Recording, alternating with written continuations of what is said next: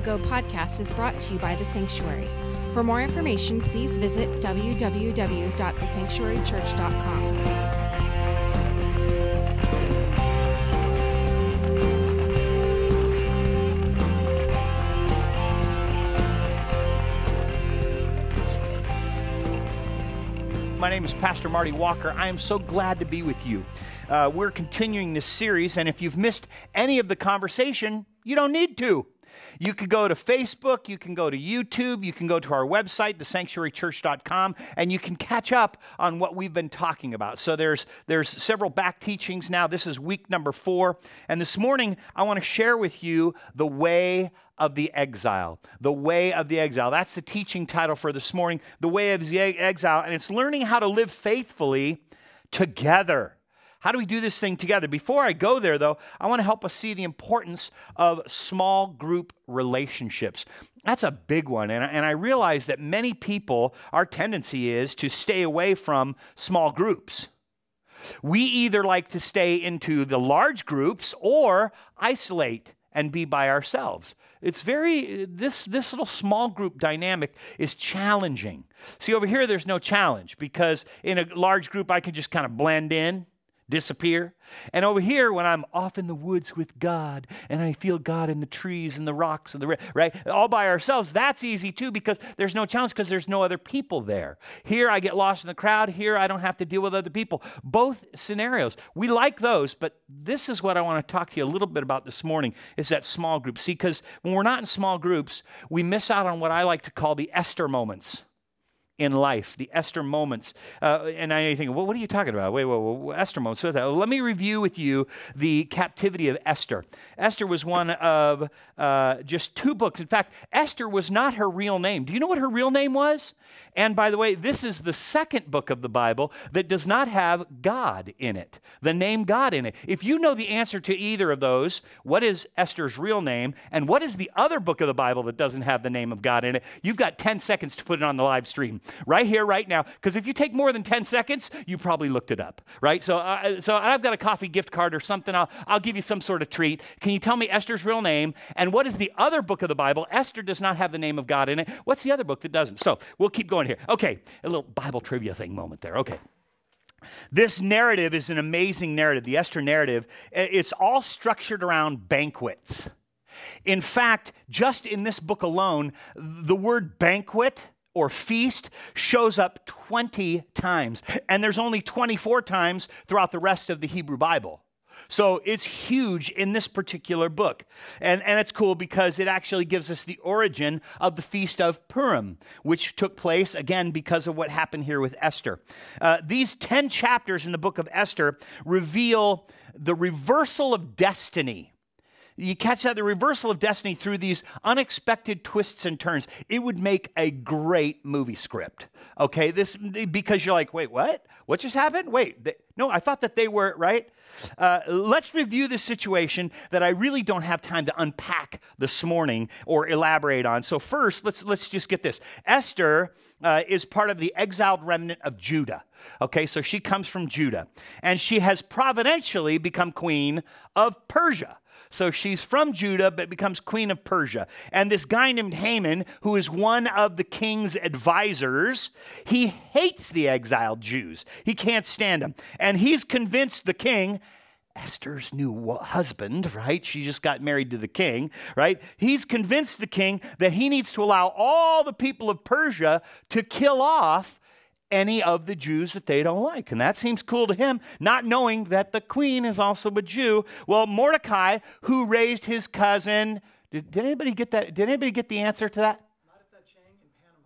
Martha Chang in Panama got Hadassah? What? In Panama, our live stream in Panama, she got it. So how do we get you? We're going to have to get you something in Panama, right? We'll get you something. I'll get you something down there. Did anybody get the second book of the Bible without the name of God? Anybody? Not yet? Song of Solomon. Song of Solomon and the book of Esther, neither of them mention God. I don't know why, but they are included in our Bible. Okay, well, Hadassah is her name, and this guy Mordecai has raised his cousin Hadassah, also known as Esther, as his own, as his daughter. Well, Mordecai finds out about this plot that Haman's got going on. Okay, Haman says, let's kill off all the Jews. Mordecai goes, whoa, man. And he approaches Esther. And he gives her this message. He says, why do you think you're queen? You know, it's probably because you could save us like right now. Well, this is the definition of an Esther moment. This is your first blank as well. Fill this in, please. An Esther moment is when you are positioned in such a place and time that you are the only one who can do something about a specific situation, a circumstance that's going on around. You're the one who has to do something. You know what that's called? It's when you're in the gas station filling your tank and nobody else is in the gas station and somebody comes up and says, can I get a couple bucks for gas? That means it's you, right? Well, here's what happens. Mordecai, right? Everyone around you also knows that too. Everybody knows it. Everybody, the people that are with you go, you're the one who I'm looking to change the situation here, right? Well, Mordecai's solution is that Esther would go to King Xerxes and go to him and say, hey, listen, I need you to change a little something that's going on. But the problem is she can't go to him because it's against tradition there, right? The only way she gets to go to him is if he invites her in. And because if you show up unannounced, it's over. You're dead, right? Even as queen, you don't mess with this rule. In fact, the previous queen, her name was Vashti, she was asked to come see the king, and she said no. And so she was banished for life, exiled. She was banished for life. You did not show up when I asked you to show up. I don't ever want to see your face again, which is why Esther got made queen. Okay, well, Esther responds to Mordecai in this way. Here's what I want to do. You get everybody to fast and pray, and I'll approach the king. And if I die, listen to what she says. If I die, I die. Whew. There is a connection that I want to make this morning before I get into this teaching between small groups, and that's happening in community groups. We talk about those all the time. It's happening in growth groups where a couple of people, 2 or 3 people are getting together to just talk about life and reason together. Not catching up, but keeping up. There's uncommon groups where men are getting together, going over Bible studies. The women have Bible studies in Right Now Media and YouVersion Bible studies that are going on. In fact, listen, these are the moments, these Esther moments that I'm talking about happen in small groups. By the way, if you do not have a subscription to Right Now Media, can I encourage you? I'm going to pull up a slide for you. Right Now Media, you can get a free subscription. Go to thesanctuarychurch.com/rightnowmedia. Get a free subscription to tens of thousands. I am not exaggerating. Tens of thousands of amazing Bible studies. There is no excuse for remaining ignorant of the Bible. And what you're going to get from me on a Sunday morning will not equip you for all of life. I can only get you there till probably Sunday afternoon maybe, okay? So get your Right Now Media subscription. I want you to get that. And I want everybody to hear this in regards to what we're talking about this morning. God says this, we are all essential personnel in the kingdom. Please know that in regards to this Esther moment thing. Beloved, we are all essential somewhere. We are all able to do something that only we can do. And that is most often experienced in small groups. And fill this in, would you please? There are these moments that God intends to bring a blessing to a group of people that can only be brought through you as the individual. These moments, God gave each of us natural gifts and skills, and they get supercharged by His Holy Spirit. And these Esther moments, or Mordecai moments, in case you guys are feeling any kind of left out there, right? These moments are what we're going to miss. Here's what we're going to miss if we don't get it. We miss how God channels. See, God channels His blessing. He says, watch this. I'm going to funnel blessing to you through this person. Watch this. I'm going to funnel blessing through this person to this person through you. See, and this is the way God designed the kingdom of God to function. His kingdom works like this. I'm blessing this person through this person, and this person through this person, and you through these people, and them through you. This is the way the kingdom of God functions. Secondly, I think we're going to miss the spiritual gifts that get discovered when you're in small group relationships. Like, wow, I didn't know that I had that gift. Someone says, gosh, you're so hospitable. Do you have a gift of hospitality? I'm like, I don't know, do I? Well, apparently you do. Somebody's pointing it out. And so we discover a lot of the spiritual gifts in these circles of relationships that can't be discovered when we're off by ourselves. Well, my relationship is between me and God, and it's a private thing. It may be personal, but it's not private. The scriptures are very clear about that. So I want to encourage us each week, and I throw these videos at the end of our times together to get into conversations in community, get into conversations with other people. Start talking about, wow, I never thought of Esther like that. Wow, I never thought of Daniel like that. I never thought of Jeremiah like that. In this series, these conversations are so important.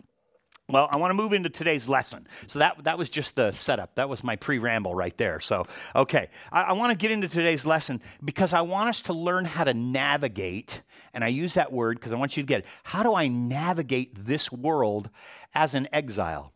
I have been pushing forward for the last 3 weeks that we are exiles.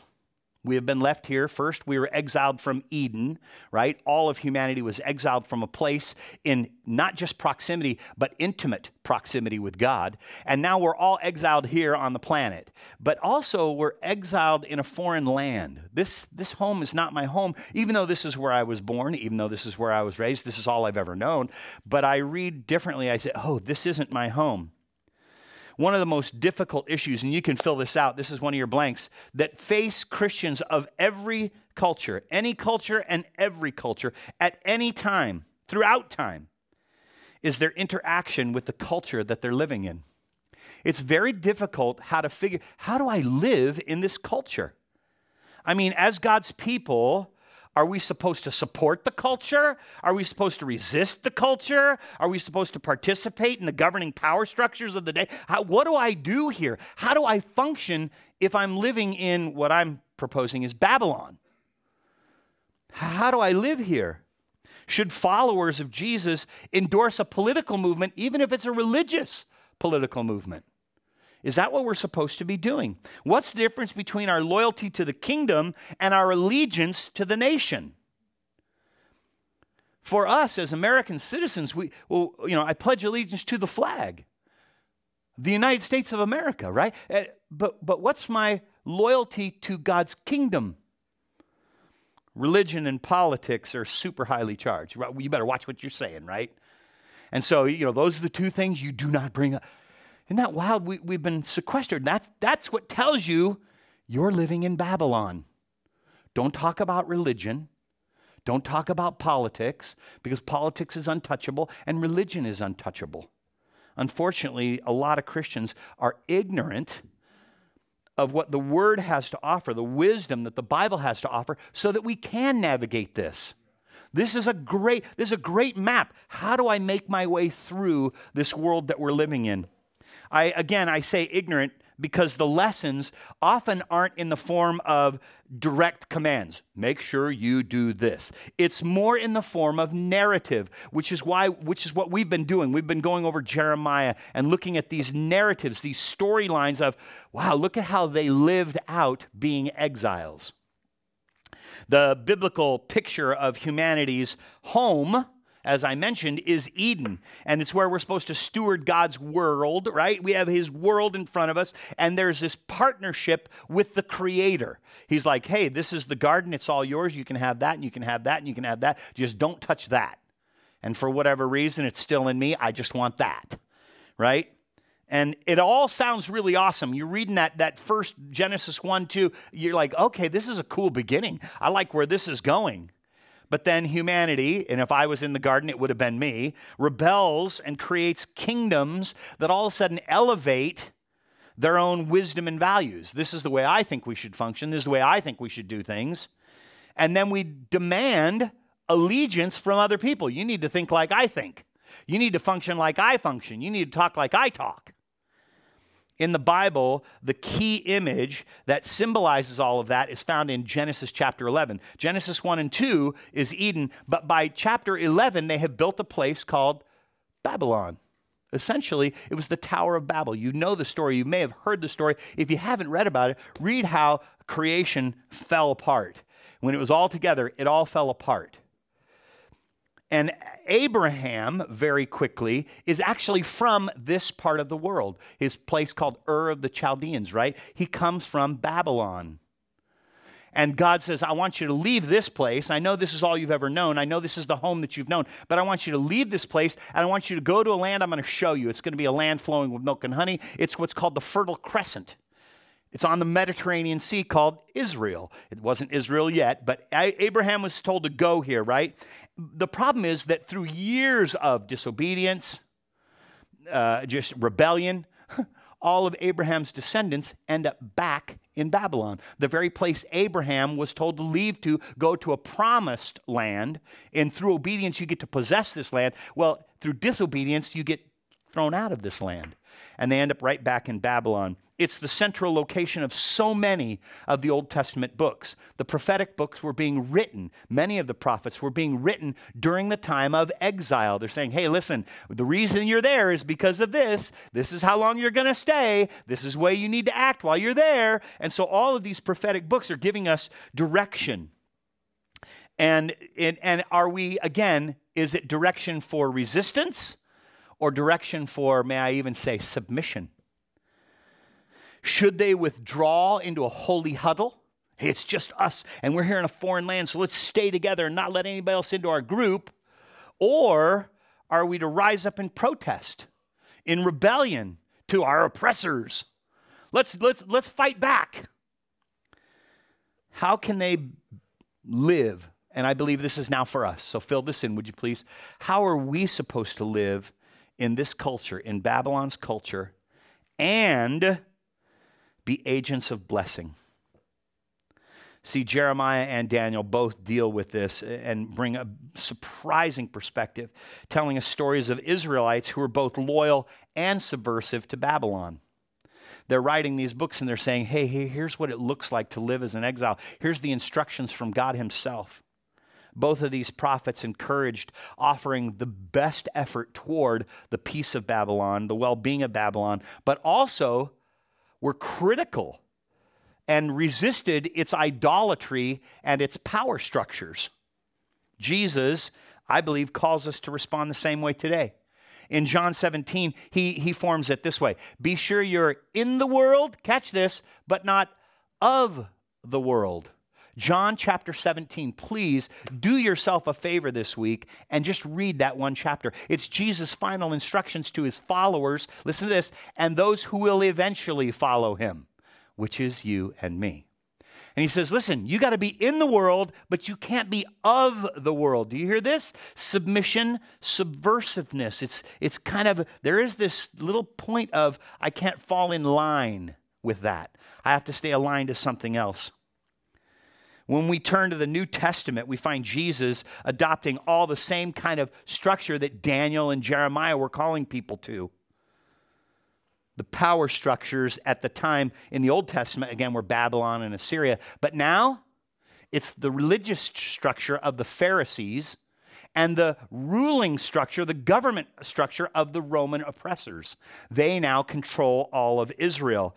And they were both the Babylon of his day, bringing this oppression. And so he taught his disciples this approach. That's why Peter calls the followers of Jesus sojourners, exiles, aliens.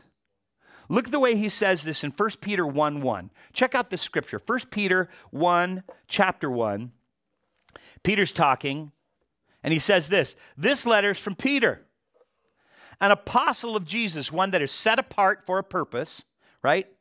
He says, I am writing to God's chosen people who are living as, there's the word, foreigners in the provinces of Pontus, Galatia, Cappadocia, Asia, Bithynia, right? He says this, and Peter talks about how Christians are to relate to the governing powers of their day. He describes this, he goes on to describe this in a way of life that is similar to the stories, again, of Jeremiah and Daniel and of Jesus. Look what he says in chapter 2, verses 13 through 15.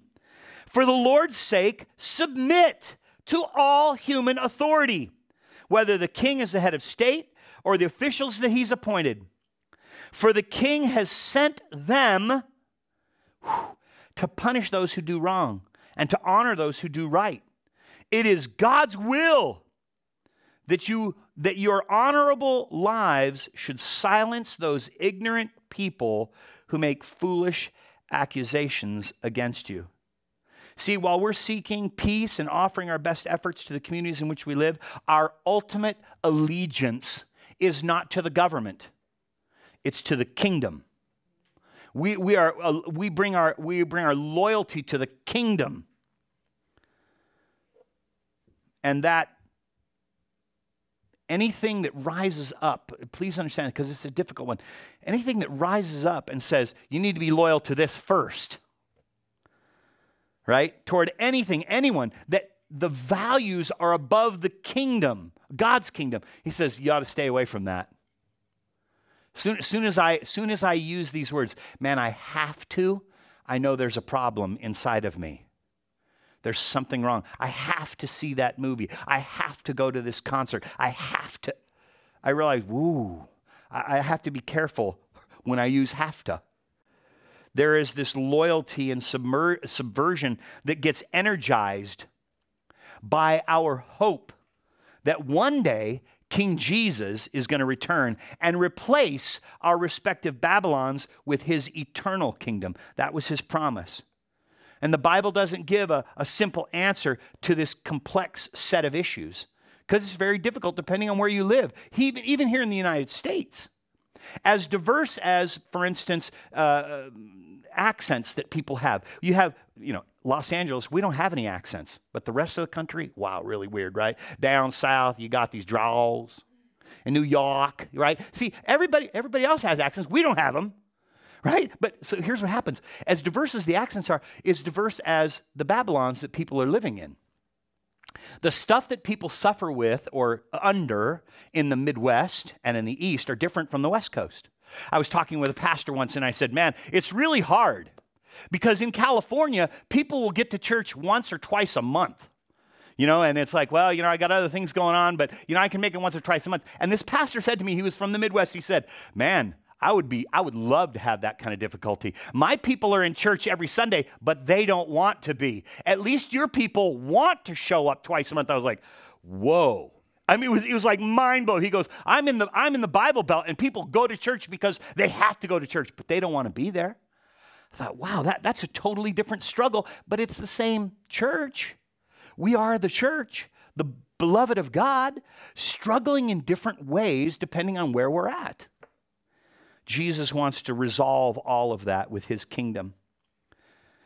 In the year 587, this is what we've been going through, 587 BC, the city of Jerusalem has been laid siege, right? It's attacked by the Babylonian Empire, and they burn down the temple, they plunder everything, and the city is burned to a total heap. They've destroyed all of Israel. Thousands of Israelites are taken from their home, and they're relocated 600 miles east in a place called Babylon.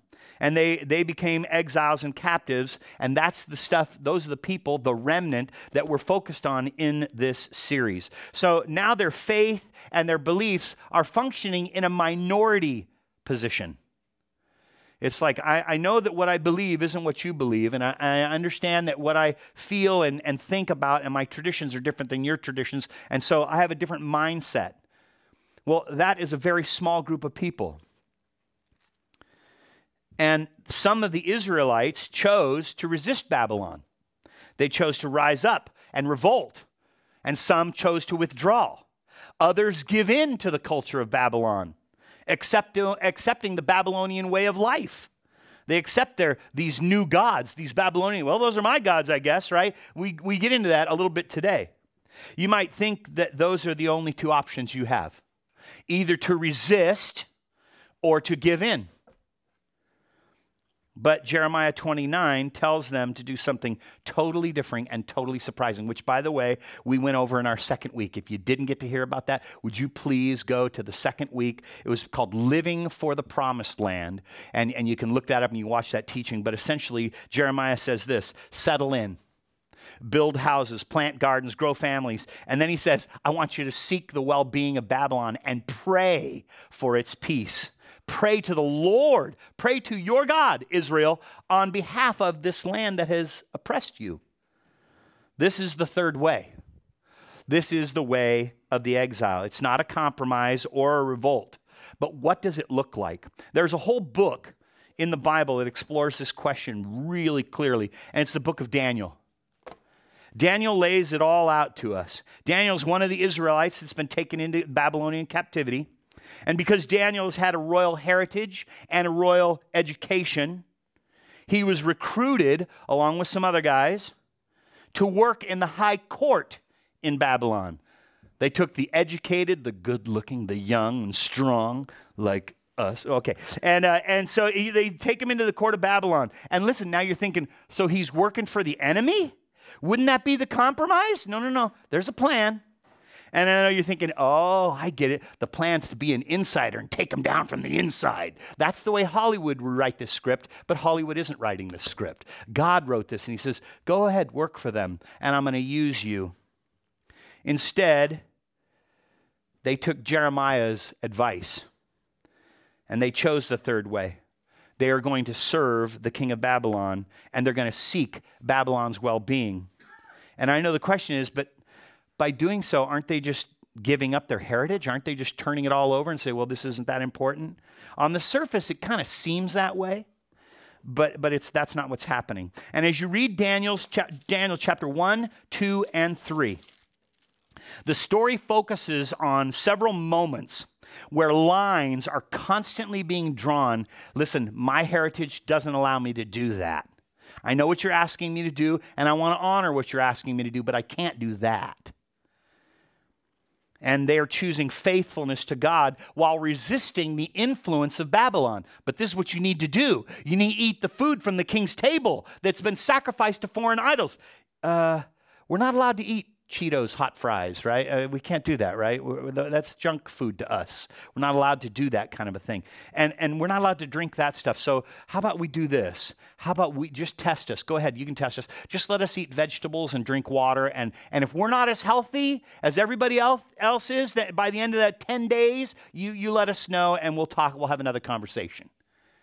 That's where the phrase and the movement, the Daniel fast, comes right out of Daniel. Now, in the book of Daniel, there are several specific names that I want to focus in on. And I know I've done this teaching as a solo, but I want to kind of review it this morning. And they're names that have the name of God in their name.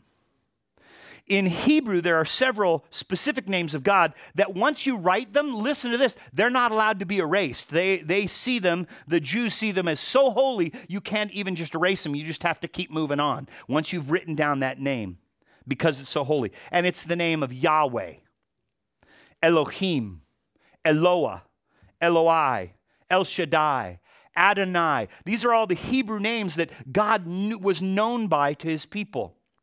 The letter AI, like in Haggai, those letters, that's the name of God. The letters AH, like in Nehemiah, Isaiah, Jeremiah, AH, that's the name of God. EL, those letters is the name of God, like in Samuel, Ezekiel, Daniel. That's the name of God in their names. And so these were important names because, listen, their heritage was baked into them. I'm functioning under the name of God. Well, the Babylonians had to take care of this. So I want you to see how it happens. Here's the 4 guys that are in the book of Daniel. Check this out. The first one is Daniel. Daniel. His name literally means God is my judge. But the Babylonians changed it to Belteshazzar. May Bel protect his life. Belshazzar was one of the kings that's coming up in this book. Belteshazzar. And Bel is one of the Babylonian gods.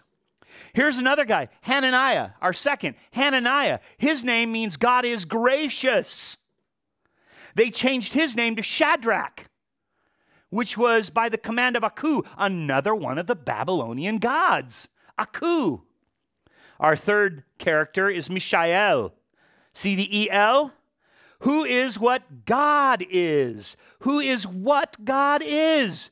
They changed it. Listen to look how, right out of there. Shak is one of the Babylonian gods. Who is what Shak is? We're going to name him Mishak. Our last character is a guy named Azariah. See the AH? Means God has helped. They changed it to Abednego, servant of Nego. Again, one of the Babylonian gods. These four guys are the character, the focus of these four guys, and specifically in Daniel 1, 2, and 3, it's about Hananiah, Mishael, and Azariah. And then the rest of Daniel really focuses on the time that Daniel spent there. But I want you to understand something, and fill this in these last of your blanks here on this section. These name changes were an attempt at loyalty changes, because they were taking the name of the Israelite God out of their name and putting in the names of the Babylonian gods. In a word, assimilation. I know you thought that was just for Star Trek and the Borg, but it was happening here in Babylon. They had their names changed as a way of integrating them into the Babylonian culture. Because now it's a reminder every day that they call them Hananiah. No more Hananiah. Now we're going to call you something else. We're going to call you Shadrach. So when I call you, I'm calling in you not the God of the Israelites anymore. I'm calling in you one of the gods of the Babylonians. I'm not going to name you Hananiah, Mishael, and Azariah. In fact, most people tell the story of the fiery furnace, and they tell the story of Shadrach, Meshach, and Abednego. Wait, but wasn't it the God of the Israelites who saved them from the fiery furnace? So shouldn't we name them? In fact, my Bible, I have every time that it says that, I've literally crossed them out in my Bible and just put A-M-A, right, H. I just changed their names because that's who served them. That's who saved them from the fiery furnace. Beloved, they were being transformed in the way they were thinking. When someone said, Meshach, they go, oh, he's talking to me. Something happened, not Mishael. And that's what our culture wants to do to us. Here's the way they do it. You're so popular. You're so pretty. You're so strong. You're amazing. You're so smart. Do you see these names that our culture puts on us? You're so successful. What does successful even mean today? A bank account? See, our culture wants to put these new names on us. They were being reminded daily by the change of their names from Yahweh, the God who is and who was and who will always be, to several Babylonian gods. The Babylonian gods were the sun, the moon, the oceans, and education. It's not about the God who is, who was, and who will always be. It's about the sun and the moon and the stars and the ocean and education and the harvest. They just changed their names up. They're trying to change their loyalties. They're trying to change their identity, and they're trying to ultimately change their worship. Forget about that one God and the faith of your youth, the traditions of your homeland. Conform to the ways and the numerous gods of Babylon. There is no longer one God. He doesn't exist. Remember, he let you down. That's why you're here anyway. Wow, he's got a good point. No. Hananiah, Mishael, and Azariah proved to us in chapter 3. Now, I'll tell you who we're going to serve. And then they say this to the king. And I'll tell you what, if he doesn't save us, I'll tell you one thing that's never going to happen. We ain't ever going to bow down to your statue. Oh, if you get a chance to read Daniel 1, 2, and 3, you will not be disappointed. We watch for these beautiful details, and we can see them throughout chapter 3. How Hananiah, Mishael, and Azariah refused to conform or deny their faith. They're commanded to bow down to this idol of Babylon and bring allegiance to the king who is treated like a god. And this is where you see their true loyalty. Their true loyalty, even though they're functioning in the government of Babylon, they're critical to Babylon's idolatry of power, to its injustice, to its arrogance. And they do it, listen to this, and you'll read it, they do it submissively by laying down their lives. Okay, we're not going to bow down to that God. But the problem I always had in that story is in chapter 3, it says, everybody bowed down. Well, there were thousands of exiles. Where were the rest of the Israelite exiles? If there were 3 guys standing up, Hananiah, Mishael, and Azariah, where were the rest of the exiles? Sucking dust. They were all bowing down to this Babylonian god. But these 3 said, no, not going to happen. And so they lay down their lives. And you know what? God vindicates them, as well as he vindicates Daniel. You know the story. You've heard the story. Daniel in the lion's den. He's in his 80s at the time. They threw this old man into a lion's den. He'd served several kings, and it's like, yep, we're going to toss him in there, let him be eaten alive. God vindicates him, submissively laying down his life. I have to pray to my God. I know this is what I do every time. During the day, I have these times where I have set aside that I pray to God. And they say, you can't do that anymore. And sure enough, they catch him breaking the law. And he says, okay. And they lower him into a lion's den. There's no story of kicking and screaming, no, don't do this to me. They lower him down in this lion's den and God saves him. They're serving Babylon and they're seeking its well-being, but their loyalty, beloved, hear this, was always to God. And you see it throughout this book of Daniel. The way of the exile, would you fill this in, please, is a combination of loyalty and also subversion, or what I'll call nonconformity. I don't line up. I don't align to the culture. I am, here's the phrase we use, walking to the beat of a different drum.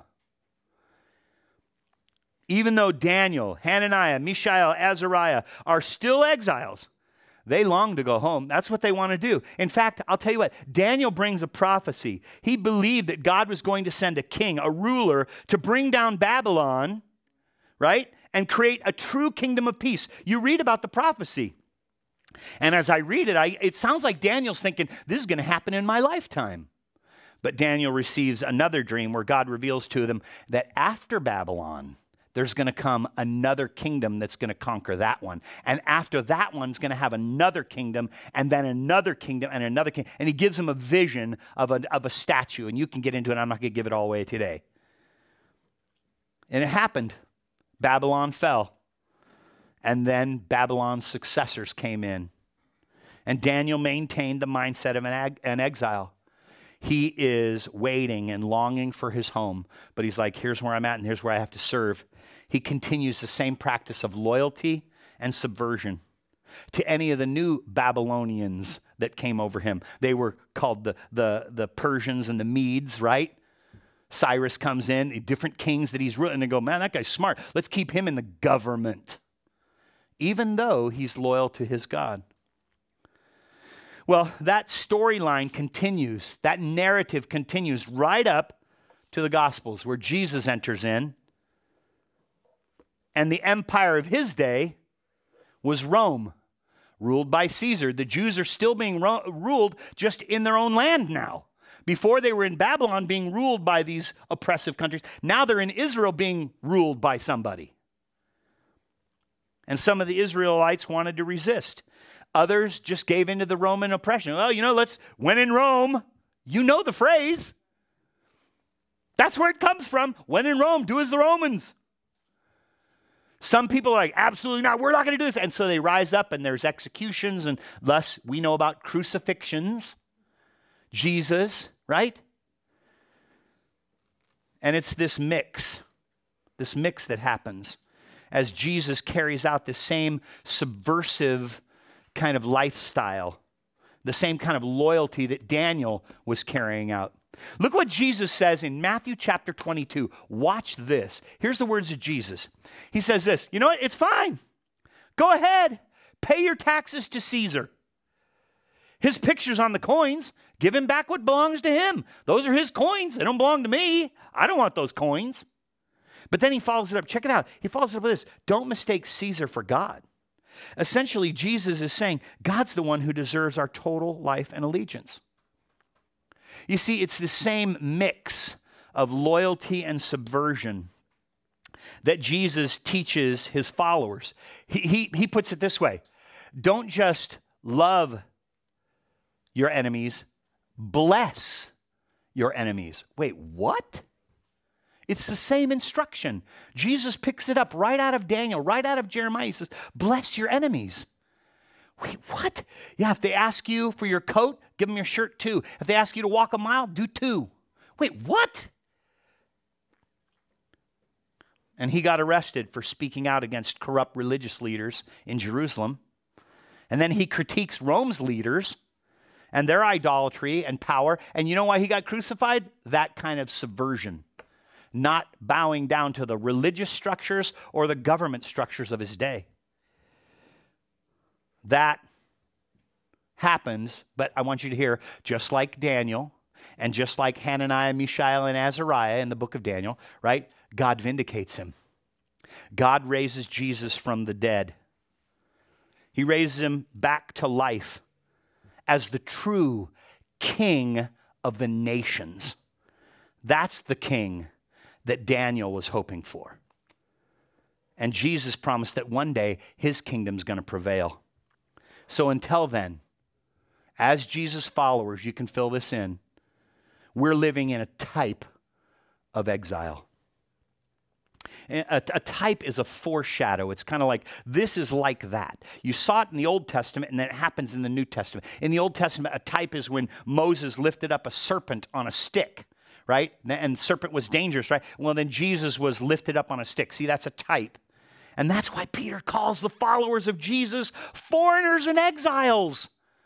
Because what we saw in the Old Testament is taking place in the New Testament and, beloved, in this present testament as well. Jesus is telling people, hey, you respect the authorities of whatever place you happen to live in. You honor them, you honor people. Peter lays it all out for us. And then he reminds us, listen, that all of this, even as great as it is, the infrastructure of the United States, I love the United States. We're not so united these days, but we are the states of America. But I love the United States. I love what has been done here. It's an amazing country. But this is not my home. And Peter lays that out. He says, you're foreigners there, man. This is temporary. You're not here to stay. We're all still living in Babylon. Well, not Babylon, because Babylon doesn't exist anymore, right? Or does it? I hope you're seeing the connections as you realize, oh, right, loyalties, and you have to pledge allegiance and these kinds of things. See, in the Bible, watch this, and you can fill this in for yourselves. Babylon is the symbol that describes the institutions, the human institutions that demand allegiance. And I would say to its numerous redefinitions of good and evil. I see it in the paper all the time. I see it in the news. They're calling what is evil good and what is good evil. They're calling what is dark light and what is light dark. And I go, what the heck's going on? Oh, right. I live in Babylon. Are you getting the parallels? We all live and we all work in Babylon. So how do we seek the well-being of Babylon while maintaining allegiance and our loyalty to someone, capital S, greater? How do I do that? How do I live here as Christians, as followers of Jesus, as God's redeemed children, as disciples, not just believers, people who have Jesus not just living in them, but living through them? How do we do it? We have to live in the tension between loyalty and subversion. And that, beloved, is the way of the exile. That's how it happens. We're holding fast to the faithfulness of the kingdom while participating in the function of the government. I vote. I want you to vote here for a season as foreigners, as exiles, as sojourners, just passing through. But I'm going home. One day my king is coming back. And when he comes back to take me home to a New Jerusalem.